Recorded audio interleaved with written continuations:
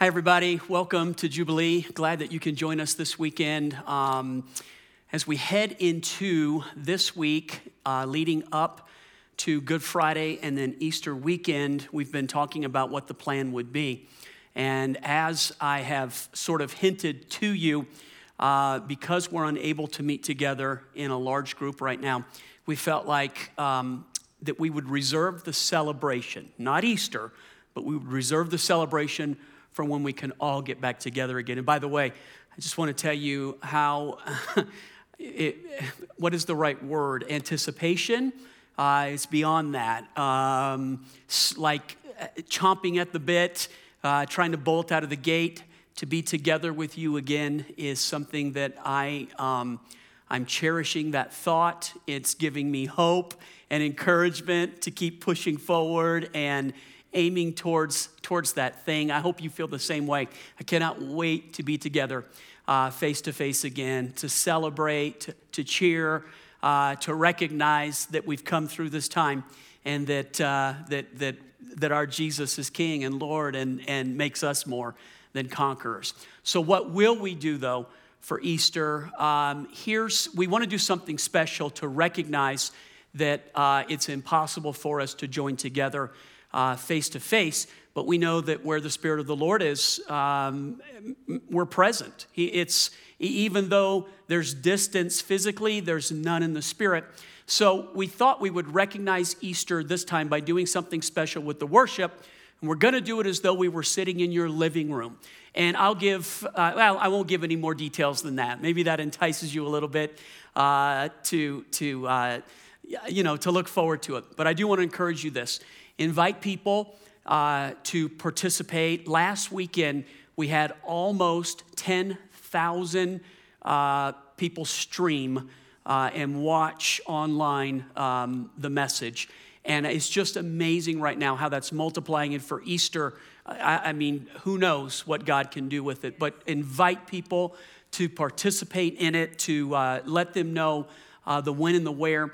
We've got many more opportunities to watch next weekend just to make it easier for people and to give more and more on-ramps. So you can check on the website for that. It'll come out in the newsletter too.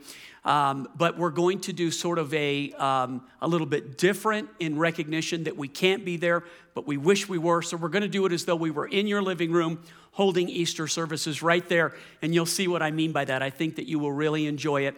And then we'll save the big celebration for when we can all get back together. But this weekend, let's go ahead and do this. Depending on how you're watching right now, whether if you're on Facebook Live or if you're doing this through the website, jfc.org, and you're streaming it, you have the opportunity in the comment section to do me a favor. So will you do this right now?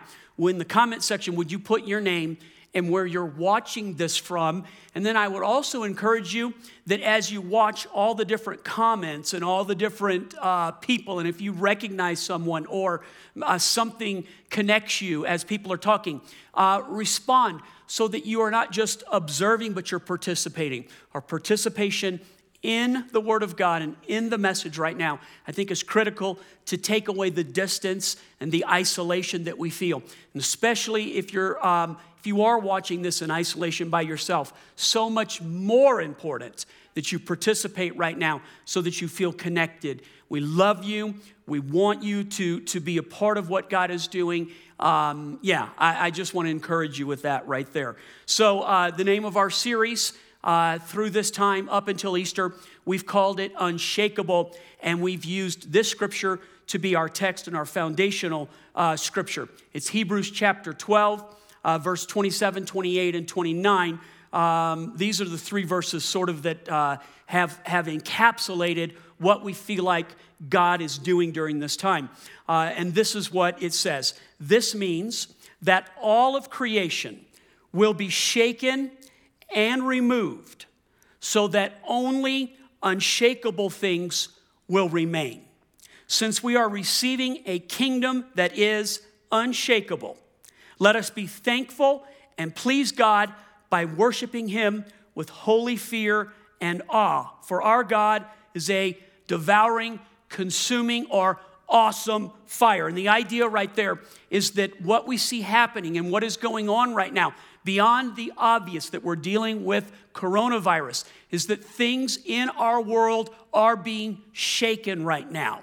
And it is proving again that things that are not eternal, that are not built on the right foundation, that when they shake, they can crumble. And to be honest with you, I know some of us feel as though I can't take much more. To be perfectly honest with you, the benefit of living in modern times with modern medicine and modern conveniences is that had we gone through this 500 years ago, like people did go through this 500 years ago, it would have been far more difficult for people to try to navigate. As difficult as it feels right now, believe me, we really do have it much better than past people and past ages have in dealing with this.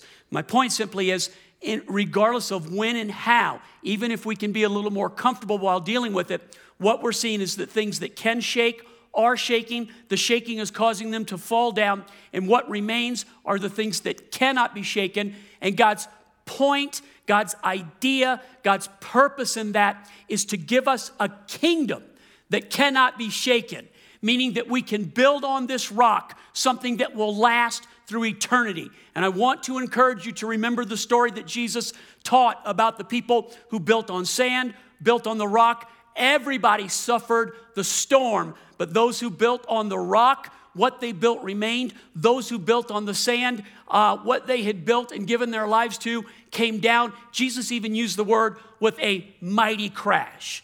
That's what we see happening right now. So I encourage you as you listen to this, remember, build on the rock. And the rock it's Jesus, all right? So Hebrews 12:27 tells us we are receiving a kingdom that cannot be shaken. That's why we're calling it unshakable. I looked this week for a definition in the dictionary of what unshakable means. And Webster's dictionary said, it's pretty obvious, but it says that unshakable means not possible to weaken. Not possible to weaken. Wouldn't you love to live your life, build your family, build your work, build your future, build your life on things that cannot be weakened when stuff around us is weakened. And that's what God offers us, the opportunity to build on something that can't be weakened. Okay, if you are doing the notes online and you want to fill in the blanks, the first one right here is I'm going to talk this weekend about faith that cannot be shaken. So God's giving us a kingdom that cannot be shaken. Things that can be shaken are falling away. The things that remain cannot be shaken. So how about faith that cannot be shaken? And that really, in my mind, that's the point of faith anyway. But I wonder how many people's faith right now is being shaken, and it's all going to shake. But I guess how many people's faith that's being shaken right now is crumbling. Because now is the time where we find out whether or not we were building on the right things, whether we were trusting in the right things. And I don't mean that in a harsh way. I don't mean that in an ugly way. I mean that straight up, that this is not a hopeless message. It's a hopeful message, so that if you haven't been building on the right things, it's not too late. You can do it now. And if you have been building on the right things, now's the time to double down, man. Now's the time to put your trust in God.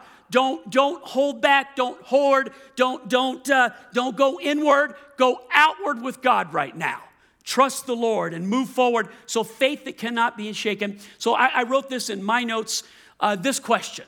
Think about this. Maybe it's something for after the message in the message groups that you might want to talk about. Is it possible in your mind? Is it possible to have two opposing views at the exact same time? So is it possible to have two opposing views, to be contrarian in your thinking at the exact same time? And for those of you who, the answer should be pretty easy if you are at all self-aware. Human beings have the capacity to hold two opposing views at the exact same time. It's an amazing thought. Here's my point, though. While we can hold two opposing views, and I'll prove to you it is possible. But while we can have two opposing views, here's the point. The one that you make bigger in your life is the one that's going to win. Do you get that? The one that you make bigger. So if you are wrestling with two opposing views, like, okay, I have hope and we're going to come out of this and the best days are in front of us, not behind us, or at the same time, I've got fear, I don't know what's going to happen, it could all crumble. We can have both of those things going on at the same time. The one that you make bigger is the one that'll win. It's the one that'll win. So you've got to determine right now, okay, what do I believe? So let me prove to you from Scripture that it's entirely possible to have two opposing views at the same time. Jesus had an illustration. It was an actual story, so not an illustration made up in order to illustrate a point. It was an actual story. He and a few of the disciples had gone to the Mount of Transfiguration.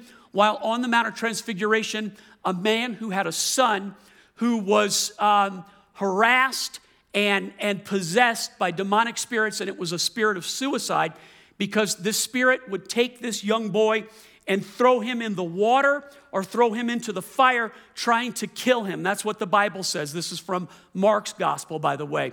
And so the father of that young boy who had this suicidal spirit brings the boy to the disciples because the word and the fame of Jesus dealing with the demonic and being able to overcome, to tear down the devil's kingdom, has gone out far and wide.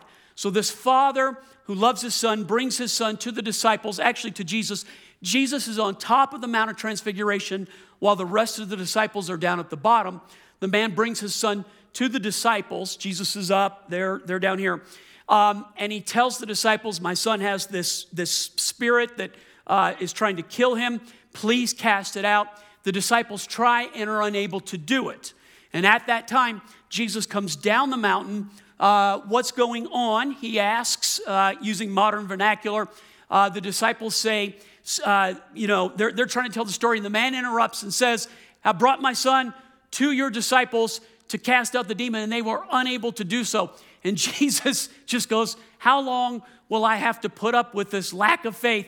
And he just instantly delivers the kid from this demonic spirit. And then he also says, and this is another message for sometimes, he casts out the demonic, but then he says, and you can never come back again. So it was a thing that I saw this week. It's one thing to deal with the demonic, to push it out, but it's another then to set up the kingdom of God so that it can't come back in. What a good point. But my idea right now is that the Father says to Jesus, if you can cast this out.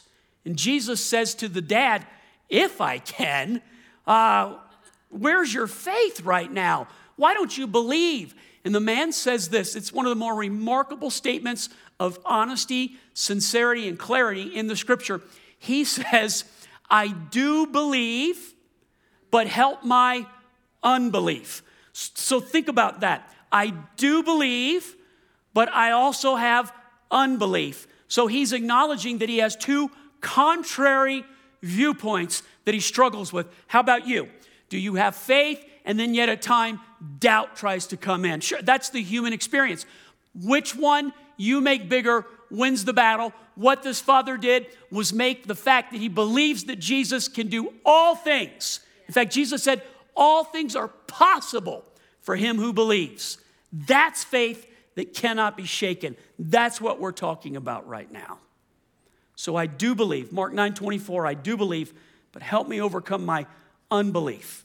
So let me give you these three things that have to do with unshakable faith, what it looks like, how it enters our life, what God wants to do with it. The first one is, if you want to fill it in, the faith of a child.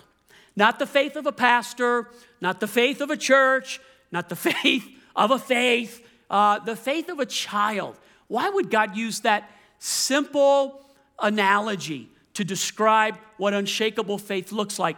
Because children have that ability that when their parents say something, when they're before they hit that age where they question everything that you say, when they're at that age where you say it, they just believe it and it settles the issue, doesn't it? You say it, settles the issue. I've got a great illustration I'll show you. But first, let me read this to you. Luke chapter 18, verse 17. Jesus talking to people struggling with the issue of faith and unbelief. He says this to you. I tell you the truth, anyone who doesn't receive the kingdom of God like a child will never enter it. So Jesus just plainly speaking, unless you come into the kingdom like a little child, unless you receive it and believe it like a little child does, you won't enter the kingdom of God. What is the kingdom of God? Is it heaven? Some people think the kingdom of God is heaven. Certainly that's an idea of the kingdom of God. But according to the Bible, the kingdom of God is righteousness, peace, and joy in the Holy Spirit. Righteousness, peace, and joy. So let me connect the dots for you real quickly. Jesus is saying, unless you have the unshakable faith, like a child that just simply, when God says it, that settles the issue for you, you're going to have trouble coming into righteousness, peace, and joy. You'll struggle with those three things. Righteousness is just right standing with God. Peace, obviously, just the peace of God that transcends all understanding. And joy. We need more joy right now, right? And so here's what Jesus is saying. Unless you have the unshakable faith to come like a little child and just believe God, settle the issue because God said it. Not because the media said it, not because your spouse said it, not because your friends are talking about it, not because whatever.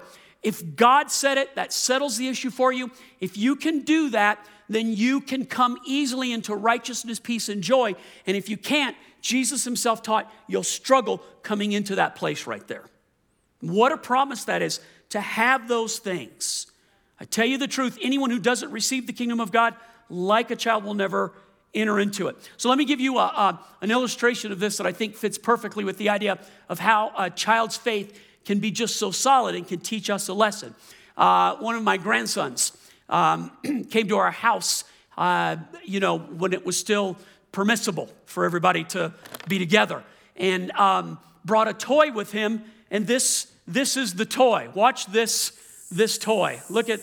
I thought if the message doesn't go good, I'll just put this up and entertain you in the meantime. So here's what he did. He was spinning this. He pointed it at me and he says, "Boom, Papa, you have coronavirus." And I was like, I don't want coronavirus. And he obviously saw the shocked look on my face. So he came over close to me and he goes, "Boom, you're healed of coronavirus." And it was just, it was funny, but it was also, in my mind, I realized that here a little boy is having to deal with something that I wish he didn't have any knowledge about. And maybe there's a message in that idea that talking to our children at the level they are is probably a wise thing so that you can push the fear out and settle the issue. And so here's what happened. He does this, and I said to him, it was Ezra, and I said to Ezra, Ezra, are you worried about the coronavirus? And this is his exact answer. He said, "Nope, kids can't get it." And I said, "Why do you think that?" And he said, "Because my mom and dad told me so." And then he turned around and he was off onto the next thing. So listen real quickly. Just the very idea that his parents said to him, "You're safe and you're okay and everything's going to be okay." And in his mind, it settled the issue right there. Now, we recognize, of course, children can get it. That's not the point. A little boy does not need to be worrying about that, right? And our Father doesn't withhold things from us, but he does tell us, fear not. He does tell us, in the world you will have trouble or storms, but fear not, I've overcome those things. All through the Bible, almost every book of the Bible has these words in some form. Fear not, be strong, be courageous. God has not given you a spirit of fear. Over and over and over again, our Father, who is so good to us, is telling us, trust me, give yourself to me, settle the issue. And when you can settle the issue, when you can have faith like a little child, then Jesus said, you walk in righteousness, peace, and joy, and you have this place in the middle of the storm. When Jesus said that the Father sets a table in the presence of our enemies, what does he mean by that? It means that in the presence of all the storm around us, God can create a place where we can go into and have peace and joy and righteousness and be okay. We can be okay, folks. And that's the promise of God. And so I know the contrarian mind goes, okay, yes, I believe that, but there's what about, I get it. That's the proof that we can be contrarian. The one that you make bigger wins. So which one is going to be bigger? Which one is going to win in your life? Because right now, what you're building on, a rock or sand, is determining your future. It's determining your future right now. And you have a choice in this.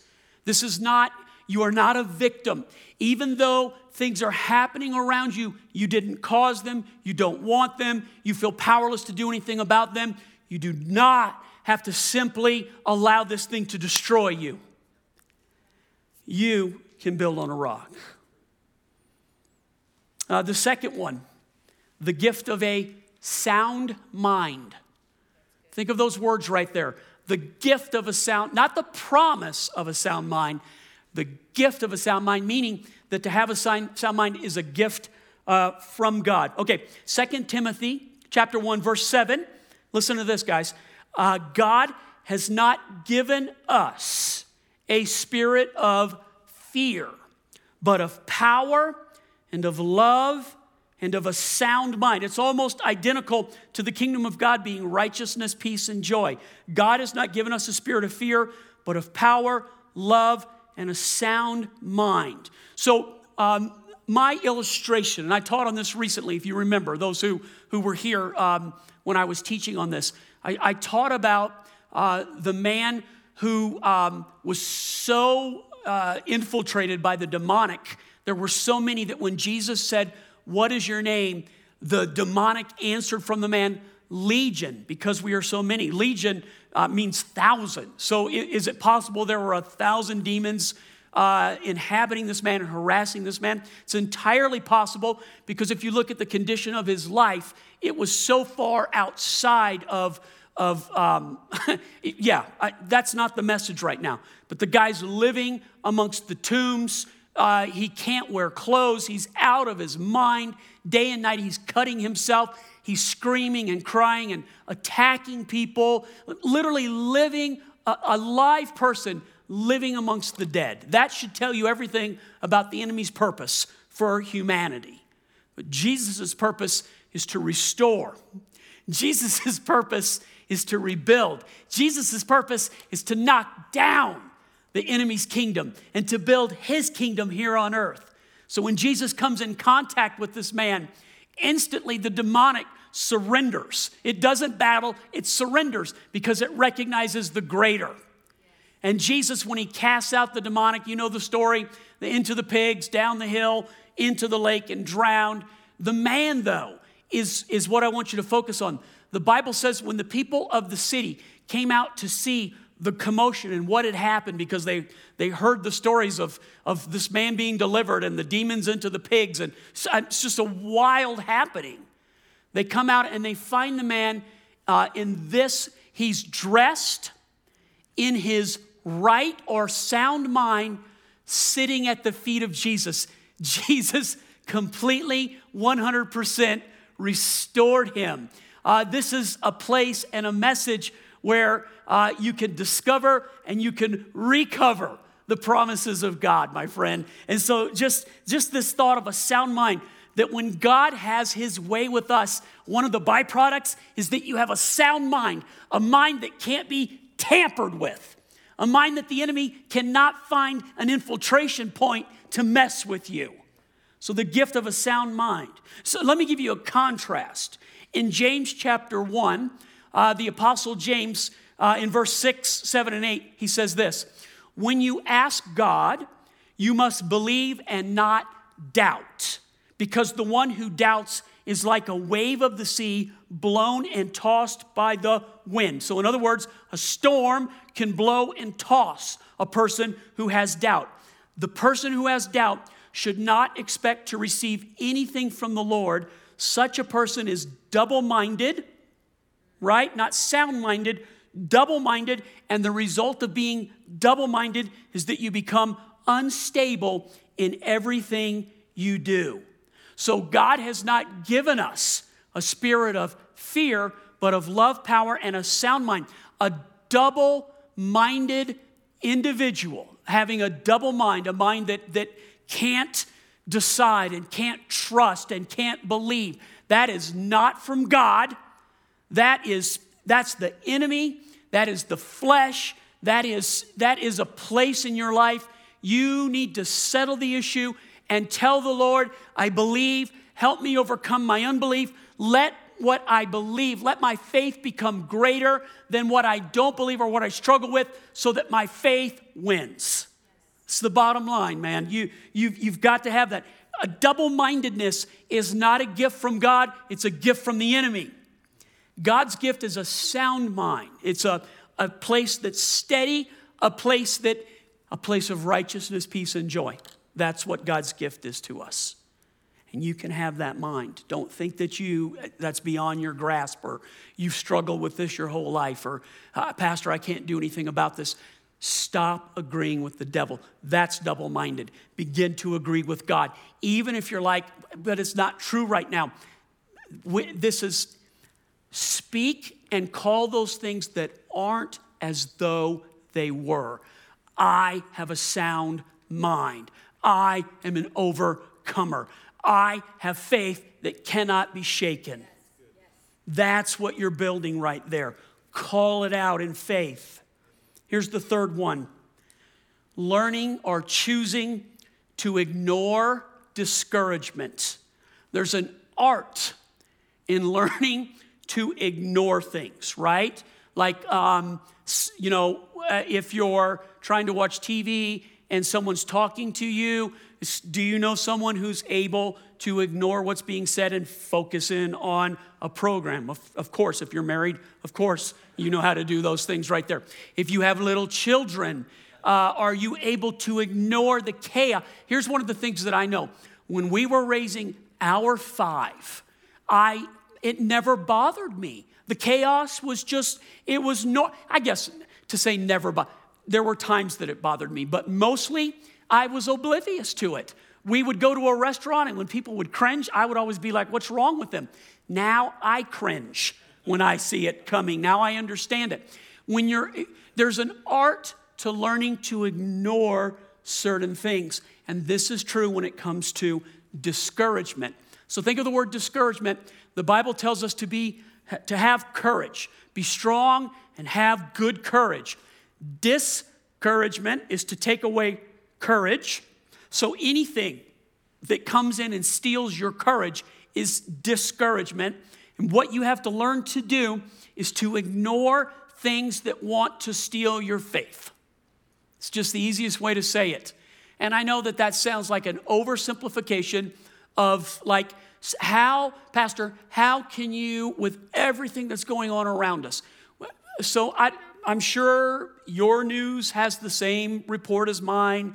Your newspaper, if you read it, or how you get your news, if it's online, you probably see the same thing, that there's a section near the front of all media right now that has a count on how many people today have the virus, how many people today have died from the virus, how many people have recovered from the virus. And so we can compare yesterday, how many more, and it's discouraging, isn't it? Okay, I'm not telling you to ignore the fact that we are in a battle right now, to ignore that there is a storm raging right now. I am telling you, learn to ignore the thing that comes in and steals your faith from those things right there. Learn to be able to be aware of the battle that's going on, but focus on the victory that Jesus promises us. Does that make sense? Ignore the thing that is yes, it's true, and yes, it's out there, but focus on the thing that promises you victory. Mark chapter 5.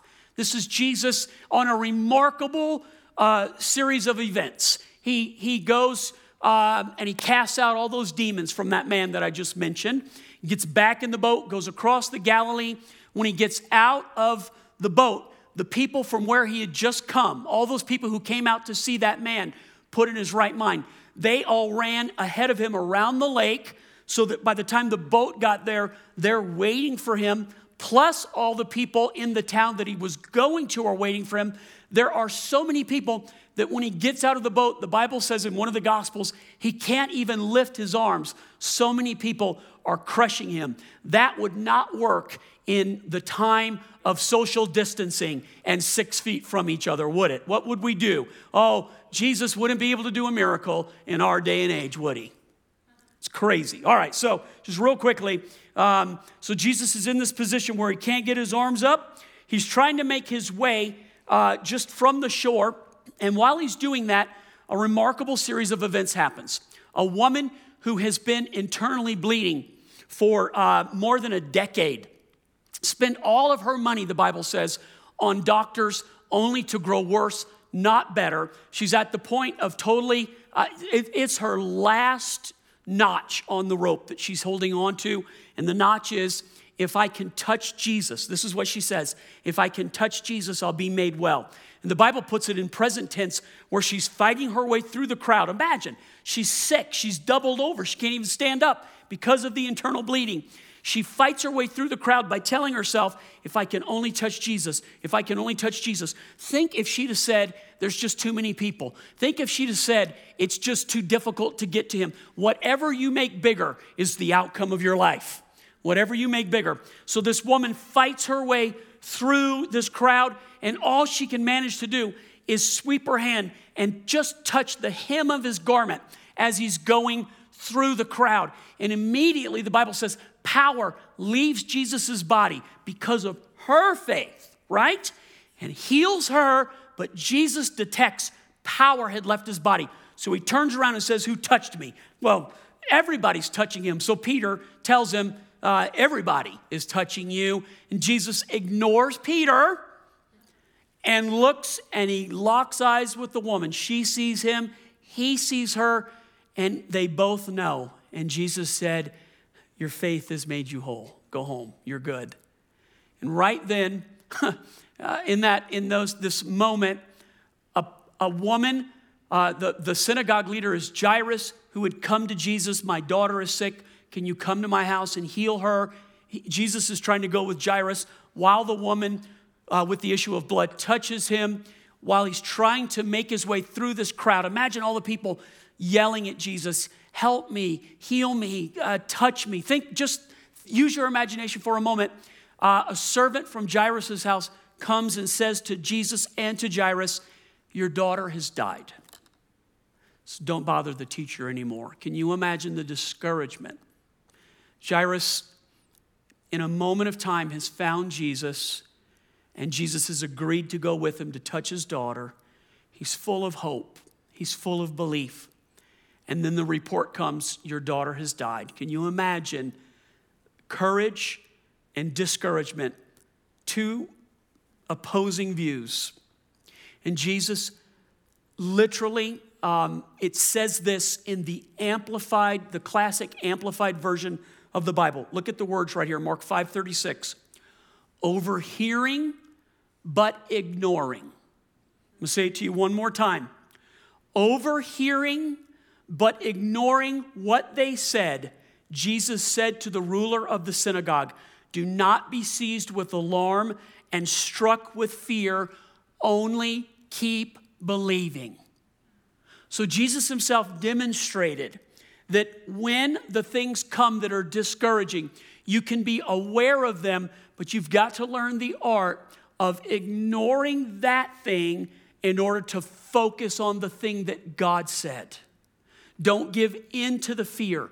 Don't give in to the panic. Don't give in to the future, the media, the enemy, or people who don't know who our God is writing for you. Give yourself to God. Ignore those things. I'm not telling you to be unaware and ignorant.